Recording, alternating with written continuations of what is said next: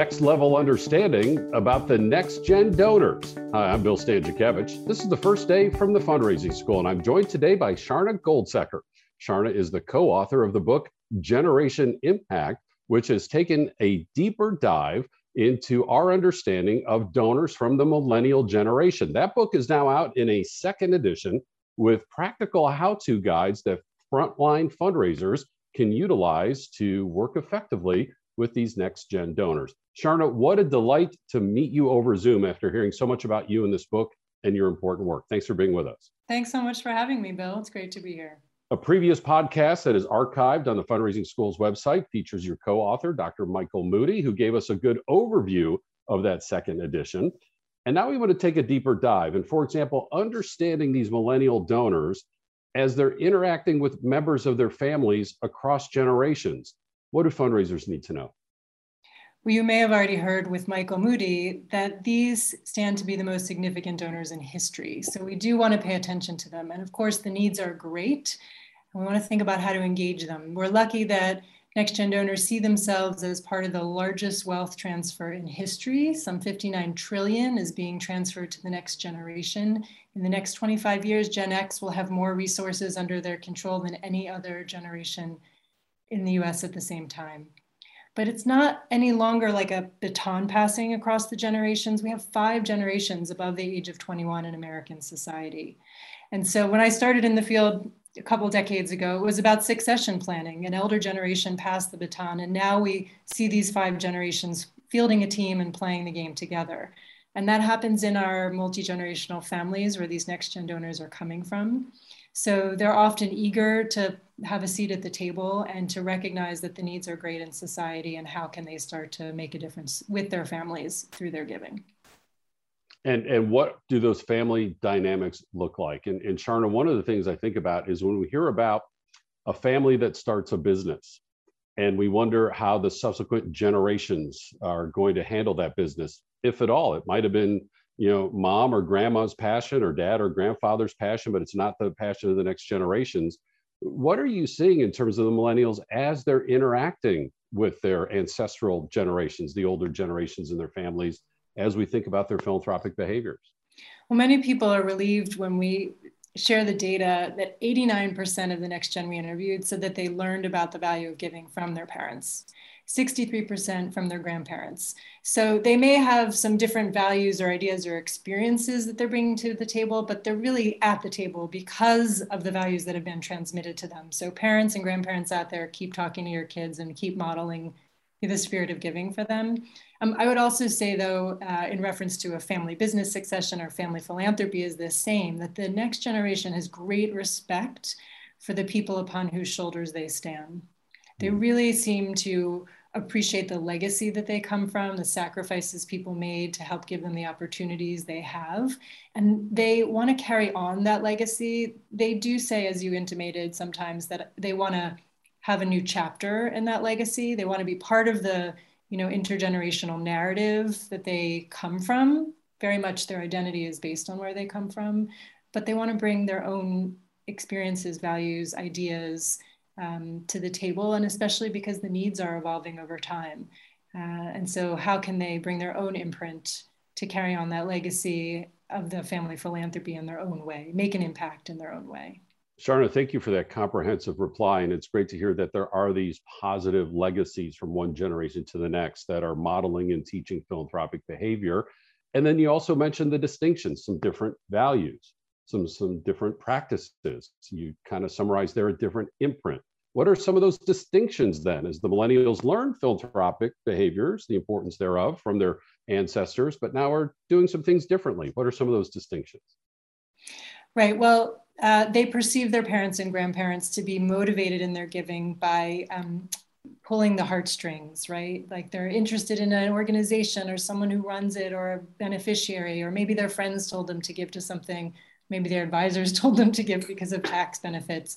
They are focused on impact first.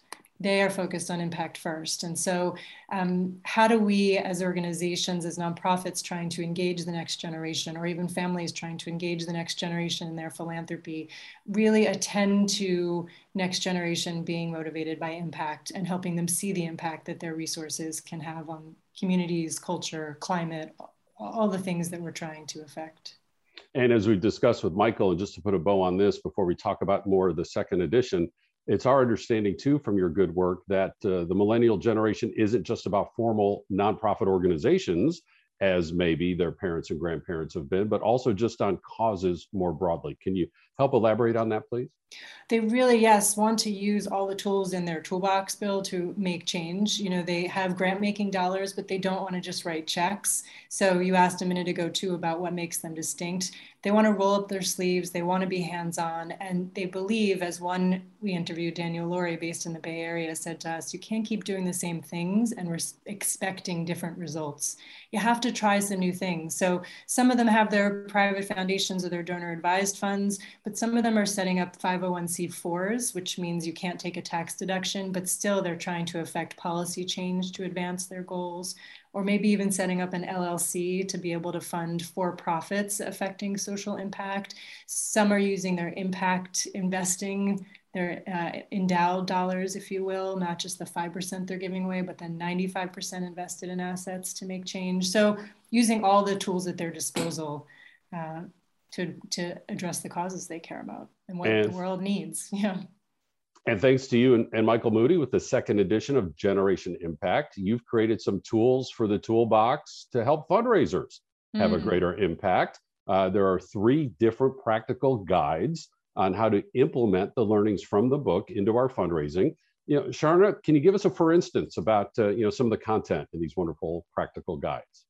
Sure. Thanks for asking. I mean, some of these may sound like I'm stating the obvious, but we heard from a lot of Next Gen donors that they're treated as the children of so-and-so. So the first step would just be to treat them like the adults that they are.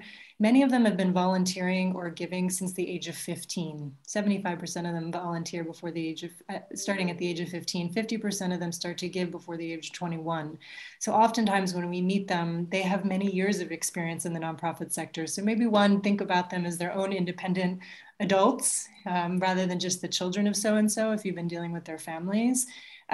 2, as Emily Davis, a Next Gen donor and fundraiser herself said, don't just think about them like ATMs where there's a transaction happening, but please start to cultivate relationships with them, especially if they're not waiting to their retirement to be philanthropic leisure, but really starting at early ages to give. Think about building a relationship early. Even if they're giving at lower amounts, you might be in relationship with them for decades to come. So don't just think about them like an ATM. And then I would encourage to start with a values conversation rather than selling what you have for them to give to. Start with who are you? What do you value? What do you care about in the world? And try to find alignment with their values and the work you're doing. That will build a deeper, more fundamental connection. Great practical advice. And there's so much more of that in these guides that go along with the second edition of Generation Impact. Sharna, one more topic I'd like to discuss with you, please. And that's this finding that you and Michael have that while the millennials who are donors now and have philanthropic behavior now, they also see themselves on a journey of becoming even more philanthropic, becoming a donor. You know, that there's this ongoing lifelong learning and ongoing lifelong development in their philanthropic activities. What can we know about our millennial generation in that regard and how fundraisers can walk alongside them in appropriate ways on this journey? Thanks for lifting that up. They are starting young, and so they're figuring out who they are as adults and clarifying their philanthropic identities at the same time. And even if they're not inheritors of wealth and philanthropy, they're earners, maybe they're new to having wealth and philanthropic discretionary dollars. And so they're also clarifying their philanthropic identity for the first time. So whether it's an earner or an inheritor, help people along that learning journey. Can you introduce them to nonprofit grantees, people on the ground who are able to express what they need? We heard a lot of young donors who we've interviewed said, I grew up in privilege, or I now live in privilege, and I don't know what the needs are on the ground, right? And so how do we get more connected to the recipients to hear what they need. Don't be afraid to connect us and introduce us so it can better inform my giving. And so some people are really looking for site visits, looking for, even if it requires domestic travel or international travel when that's available, to go see a grantee and their space on the ground to get a feel for it. They're up for that learning journey. And lastly, I would say to families and advisors and nonprofits, think about even setting aside a budget for that kind of a learning journey. Because if you're not expecting the next gen to join your board until maybe they're 25 or 30 or so on, they've got 10 years to join a giving circle, to go to conferences, workshops, learn how to read budgets at financial literacy conferences, whatever it may be, to prepare themselves. And sometimes it takes resources to help educate them to step into those imminent roles.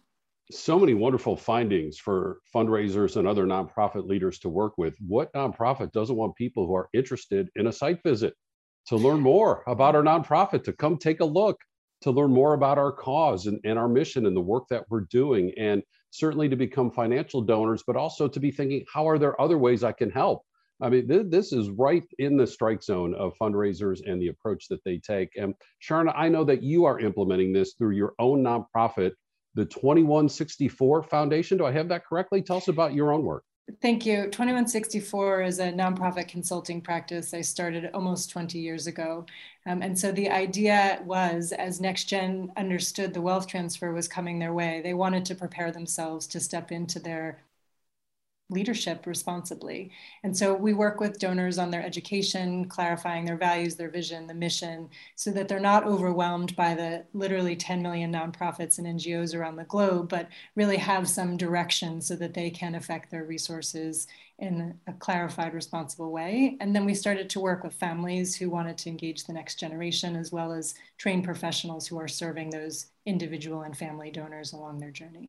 Sharna Goldseker is the founder of 2164 and also the co-author of Generation Impact, which you can find anywhere that you purchase books. The second edition now out with these practical guides to help you implement these breakthrough learnings on how we can best intersect and serve donors from the millennial generation.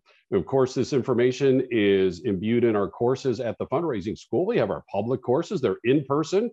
We're going to more and more cities now, back to in-person learning. We, of course, will always have our online learning, both asynchronous, meaning recorded, and synchronous, meaning in the virtual format.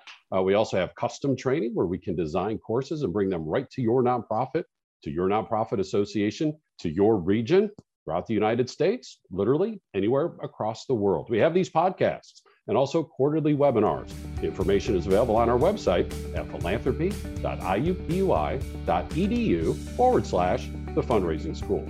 Thanks to our guests today, Sharna Goldseker, our producers today, Mike Anthony and Jennifer Boffman. And right now, you are now more fully informed on this first day from the Fundraising School.